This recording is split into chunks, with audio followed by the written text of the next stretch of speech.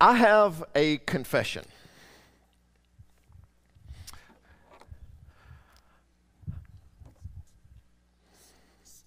I am a thief. Back when I was a teenager, I stole a road sign. I know the answer to your question is no. I don't know why. For the most part, I was a pretty good kid and stayed out of trouble in most of the things that most teenagers got in trouble to. But I grew up in a very small town. Like, we got a McDonald's when I was in 6th grade and we hit the big time, okay? Like, that's how small. I grew up in a very small town and there was not much to do. So late one night, me and some buddies got the great idea that we would steal a road sign or two. And I did it. But here's the bad part. I'm pretty sure that's not the worst thing I've ever done. I'm also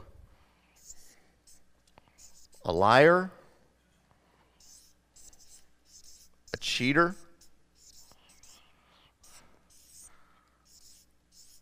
a deceiver,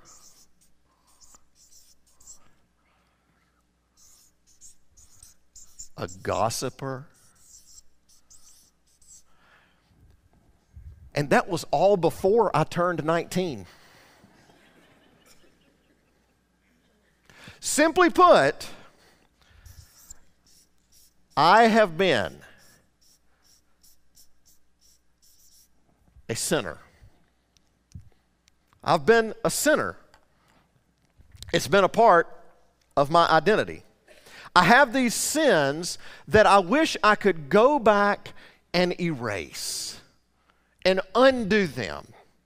I mean, now I realize how stupid it was to steal a road sign. I could have gotten in some serious trouble. I could have gotten hurt. I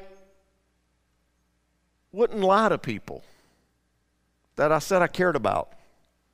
I wouldn't deceive friends. I wouldn't gossip about someone, because now I know how hurtful it is to be gossiped about. But I did all those things, and I was that person. And I bet you've got some stories too. I bet you've got a history too. And by the end of our time today, I want to tell you about how the Apostle Paul says that who you were isn't who you have to be now. But it's going to take us a minute to get to the scriptures. Hey, I'm Carter McInnes. I'm lead pastor here at Mountaintop, and now you know that the pastor of Mountaintop is a sinner, just in case you had thought otherwise. You would be mistaken. But pastor and sinner are just two things that compete for my identity. And boy, this is something we are talking about more than ever in our world now, isn't it? Identity. And here's the question that we're asking. Who am I? Who am I? What defines me? Maybe you've asked those questions. Am I defined by my generation or my race or my background or my family history? Am I defined by my neighborhood? Am I defined by my political party? Am I defined by what school I go to or went to? Am I defined by the team I cheer for? Am I just a voting block or a statistic? Who am I really? What defines me? And I have a theory that for so many of us in today's world, that we don't really have an identity, we have a lie-identity. That our reality, our identity is actually rooted in things that aren't true. They're lies.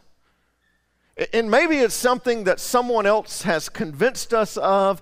Maybe it is something that the world has society has kind of told us who we're supposed to be. Maybe it's what a group of friends at school or at work or in our neighborhood who've kind of told us this is what we're supposed to look like, be like, act like, talk like, think like. And maybe it's a lie that the enemy has tried to persuade us of. But the problem with identities, these identities that are based on lies, is that when we buy into this, then we can't be who we were authentically created to be. And this affects everything. This affects relationships. This affects our work life. This affects our faith. It affects our entire existence, because in our heart of hearts, who we see ourselves as isn't real. It's not true. It's a lie. Henry Nouwen was a Roman Catholic Dutch priest who was an author, theologian, just an incredible thinker. And years ago, he was so ahead of the game. We're so concerned about identity now, but he was so ahead of the game. Years ago, he said that there were 5 lies of identity. And the last one that he picked out, it's amazing that it was decades ago, because it is right in line with what I want to talk about today. It was this idea that I am nothing more than my worst moment. I'm nothing more than my worst moment. Nothing is more damaging to our future selves than our past selves. Nothing is more harmful to what God wants to do in our lives than the memory of our mistakes. Nothing is more destructive to how God's grace wants to move in our lives than the lingering of our sin. And it does linger, doesn't it? In the Broadway musical Les Mis, any Broadway fans in here? Yeah, so we got a woo over there, so we got one at least. We got a couple woos over here, okay. In the Broadway musical, one of the classics, Les Mis, the main character in the story is a man named Jean Valjean. And so much of the story is about his kind of life and his identity. When he is released from prison, when he is paroled from prison, he has to carry around this yellow paper to the world. Always has to have it on him. That tells the world that he is an ex-con. In fact, it even has stamped on it, extremely dangerous. And he has to present it to wherever he has to go. The mistake of his past years ago haunts his present, and it threatens his future. And you know, doesn't it sometimes feel that way for us? When you came in this morning, you got one of these little yellow cards and a pen. And I'll bet you've got some past mistakes that haunt your present. And I wonder if you would just be brave enough today. This between you and God, these aren't trading cards. We're not going to trade these. I wonder if you'd be brave enough today to just take that card and write down something from your past, a mistake, a sin, a transgression from your past that's haunting you. Would you be brave enough to do that? Would you be brave enough to put it into words, to name that thing that is reminding you of your past? See, the identity that we believe is this: that I am my past. That I am what I wrote on that card. That I am my mistake. We have a mental memory of that person, and we close our eyes and see that sin. We see that mistake. I can still remember climbing out of the back of my Jeep and taking that sign. And just FYI, I'm pretty sure statute of limitations on the state of South Carolina is passed. I remember who I was when I did what I did. And you probably remember who you were when you did what you did. The one who stepped outside the lines sexually. The one who abused alcohol or had some pretty wild times in your 20s. The one who failed at your first marriage. And maybe the second. The one who treated your parents so poorly. The one who lied to someone that you said you cared about.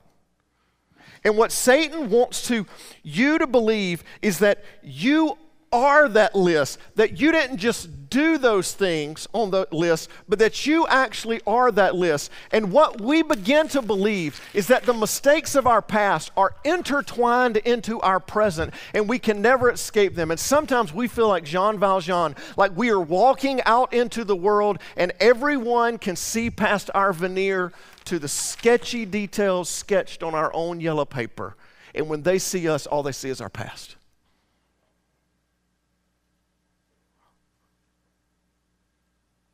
Not that I have a past.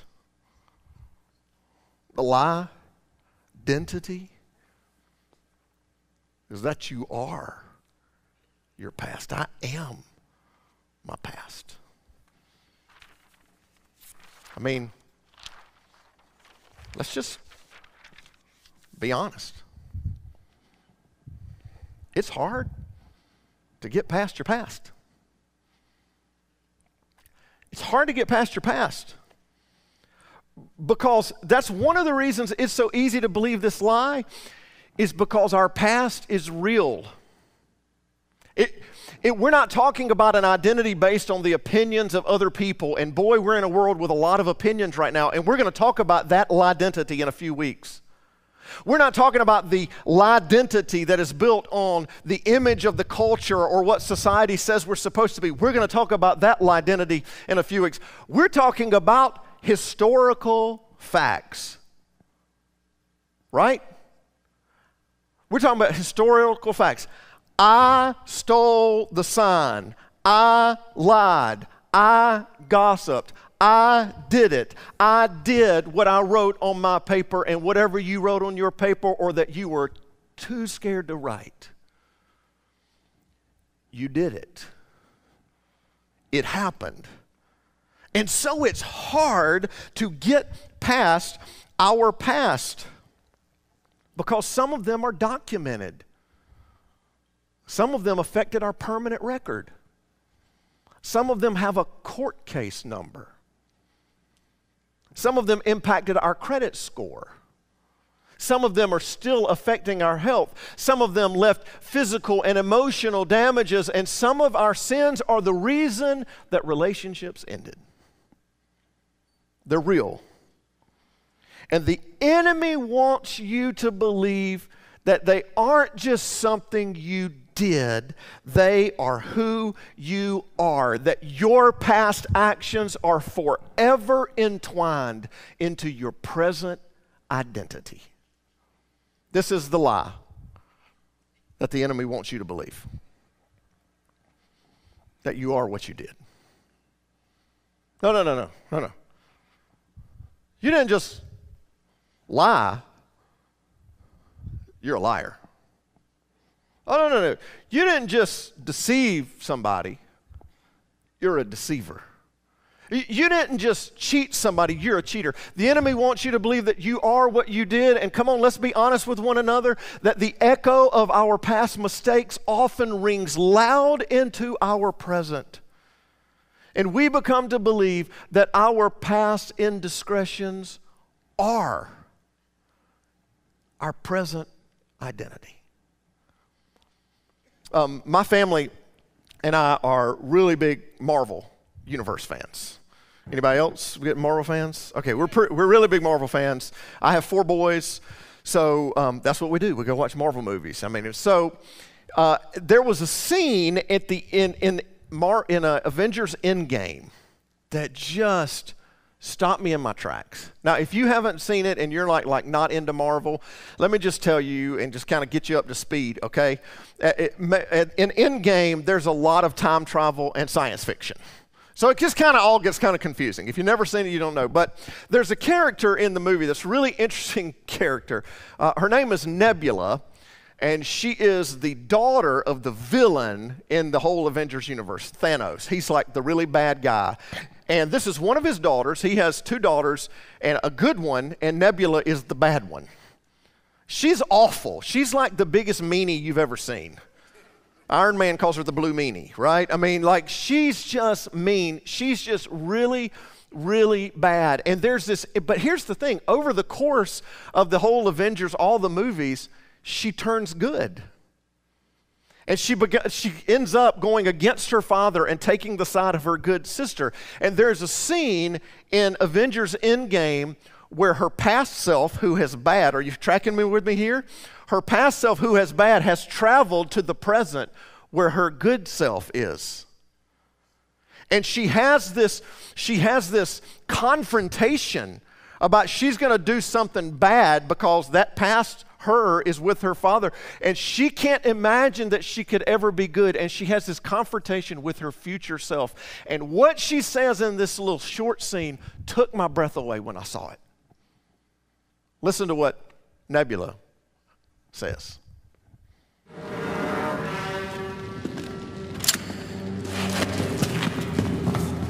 You don't have to do this.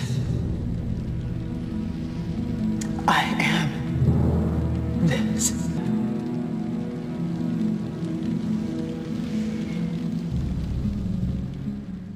I am this. I am this. No, see, you don't understand. I don't just do bad things. I am a bad thing. Now, see, I haven't just made mistakes. I'm a mistake. I am this. And I believe that this lie is one of the biggest reasons people stay out of church, and maybe the reason, if you're watching at home or maybe you're new here and you're just kind of sticking a toe back in the waters of faith, it is one of the reasons that we have kept faith at arm's distance, because it is not because we don't think God is holy and not because we don't honor God or we don't think God is worthy of worship. It is that we know we are so unholy. And we just can't figure out how we could ever have a relationship with this holy God. We can't imagine how this holy God would ever want to be in our presence, because every time we walk into the church doors, we feel like everybody can read our yellow sheet of paper. I'm a sinner. I'm a mess. I'm broken. I screwed up. And some of us have had Christian friends even tell us that. Some of us have had Christian pastors reinforce that you are what you did. And the Apostle Paul says something totally different. He says, you are not what you did. That doesn't define you. You are what he did. You are what he did. And the he is Jesus, and what Jesus did changed everything. Paul wrote this letter called 1 Corinthians to the Corinthian church to tell them exactly what Jesus did and the implications that it had for their identity. Now, to understand just the context of this, you got to understand what Corinth was like. And this is a world 2,000 years ago in a community that you have probably never visited, and none of us are like Nebula and can go back in time and see what Corinth was like. But I'm just going to tell you one word to describe Corinth, and this will help you get some context for what it was like, okay? It's going to help you. Like, what was this? All right, this one word. Vegas. Okay? I want you to think about Vegas. That's Corinth. Corinth was the Vegas of its day. It was home to a world of sin and a lifestyle, just kind of like Vegas is. Corinth was home to the temple of the Greek goddess Aphrodite, the goddess of sexual love. And it was where people went to get wild. In fact, just like Vegas, Vegas has a saying, right? That everybody knows. You can finish the sentence. What happens in Vegas? Stays in Vegas. If 2,000 years ago, if you'd have said to anyone into the Greek culture, if you would have said to live, and they would have said like a Corinthian. You go spend a weekend in Corinth so you can live like a Corinthian. Or if you had a weekend in any community, but you had a weekend of just bending boundaries and morality and drunkenness, they said you lived like a Corinthian that weekend. And Paul plants a church in Vegas, in his Corinth. He plants a church there, and people come to Christ. And they receive Jesus, and they become to place their faith in Jesus. But here's the thing about the church community in Corinth. Everybody in the church of Corinth has a past. They grew up a Corinthian. Everybody has a history. Everybody has something that happened in their lives. And the culture around them was beckoning them back to old habits and old behaviors. And Paul hears about this, and he writes them a letter with some tough words, some challenging words, but some beautiful encouragement.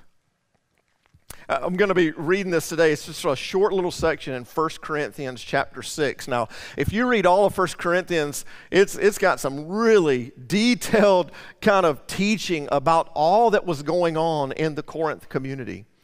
And if you don't have a Bible, we'd love for you to be able to study this along. There's some bookshelves when you leave. Those are our free gifts to you. And typically, I teach out of the version that we give away there, the NIV. But I'm going to teach today out of a version called The Message. So if you've got if you got a hard copy Bible, it might sound a little different. The Message is kind of a modern day and sometimes really poetic and beautiful. And I thought this was really beautiful the way that it says it. This is what Paul starts it out to 1 Corinthians chapter 6, the beginning of verse 9. He writes to all these people in the Corinth church with a past. Don't you realize that this is not the way to live? He's hearing stories of how they're thinking about going back, how they're dabbling in old habits and old lifestyles because they can't get in their mind that they could be anything different than what they've always been. And Paul makes no bones about it. Don't you guys know this is not the way? This is not the way to live. This is not what you were supposed to do. He does not gloss over sin or pretend like sin is not a big deal. It's a big deal.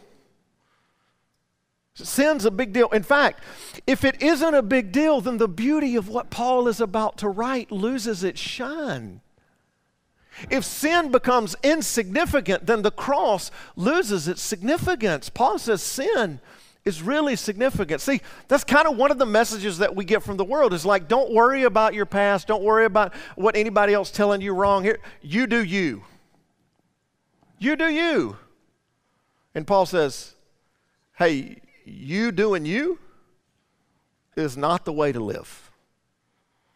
And then he doubles down with some challenging words about the implications of them doing them and me doing me and you doing you. Unjust people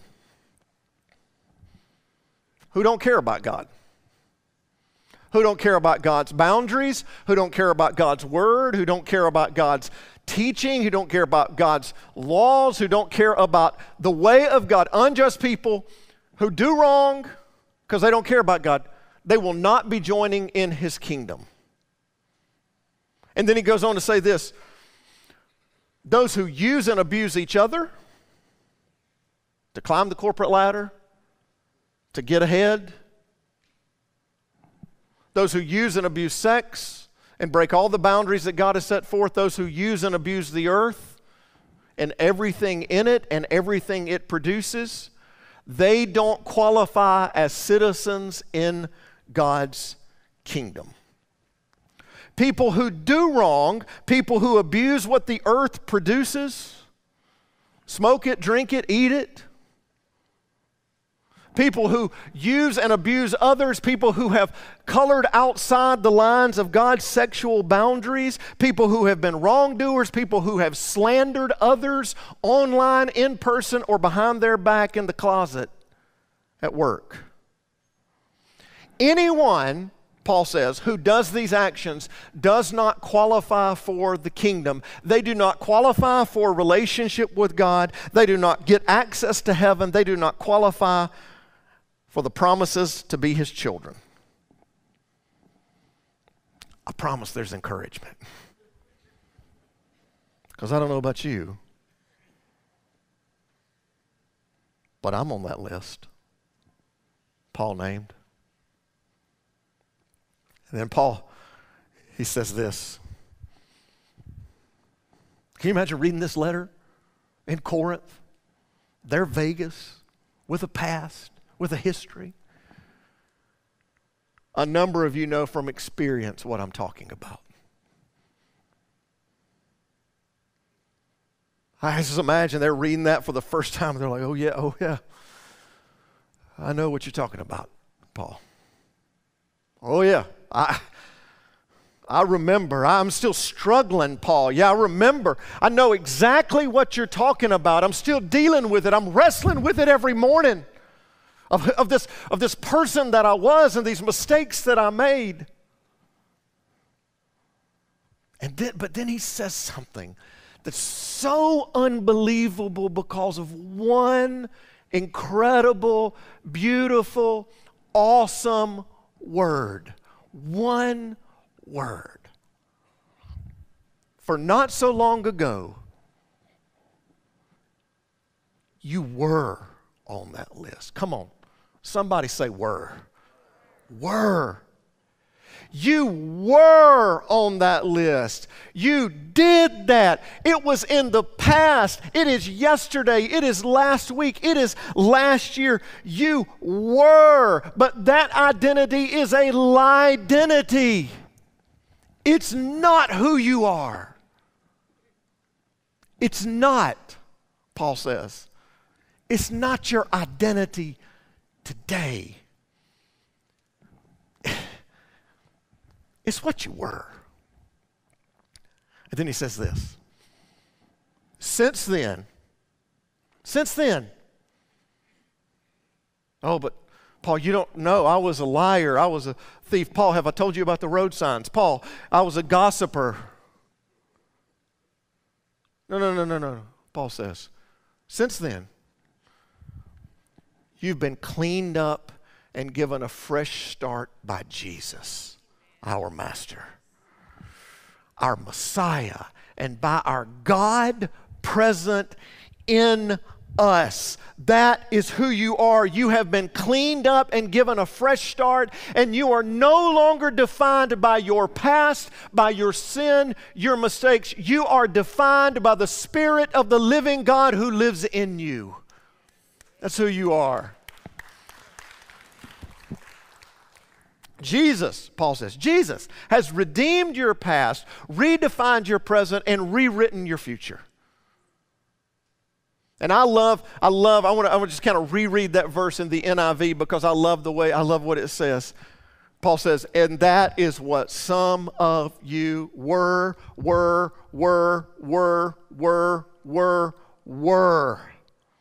That's what you were. You were a sinner. You were a deceiver. You were a liar. You were a gossiper. But you were washed.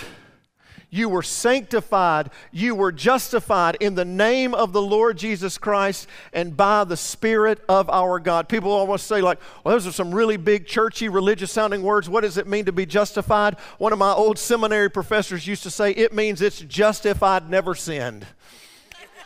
It's just if I'd never done it. So state of South Carolina, I never stole that sign. It's just if I'd never done it. This is the promise that God offers us in Jesus Christ. This is it. In Jesus, what you were isn't what you are. What you were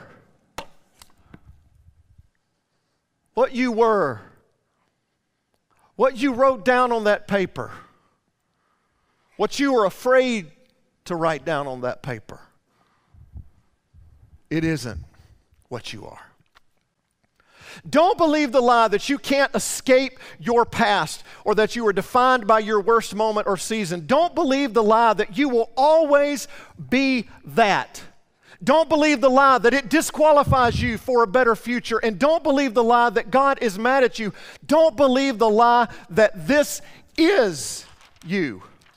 Don't believe that lie. That's not who you are. You are not defined by what you did. You are defined by what He did, and you are forgiven. You are redeemed. You are washed. You are sanctified. You are justified, restored, whole, pure, loved, because you are His.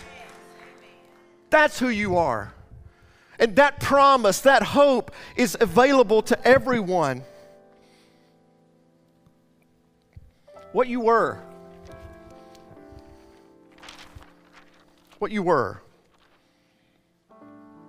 isn't who you are in Jesus. When we come to Jesus. And if you've never done that, if you've never done what Tori's saying, to just say, yes, Lord, you're invited today to receive a brand new identity and a brand new future. If you've never done that, you're invited to embrace who Jesus says you are. You know, that Broadway musical Les Mis, it's based in France. Jean Valjean, you probably figured that out if you didn't know it. And there's a little trick, there's a story within the story.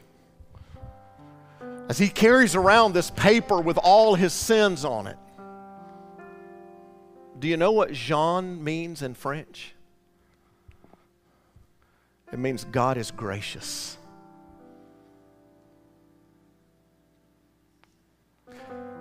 You are not defined by what is written on some stupid piece of yellow paper.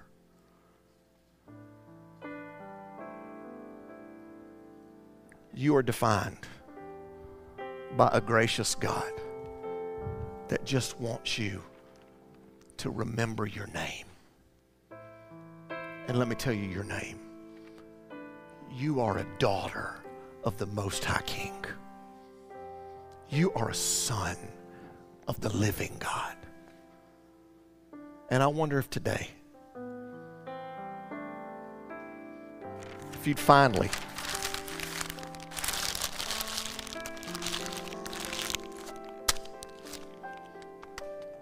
just let go of who you were so that you can be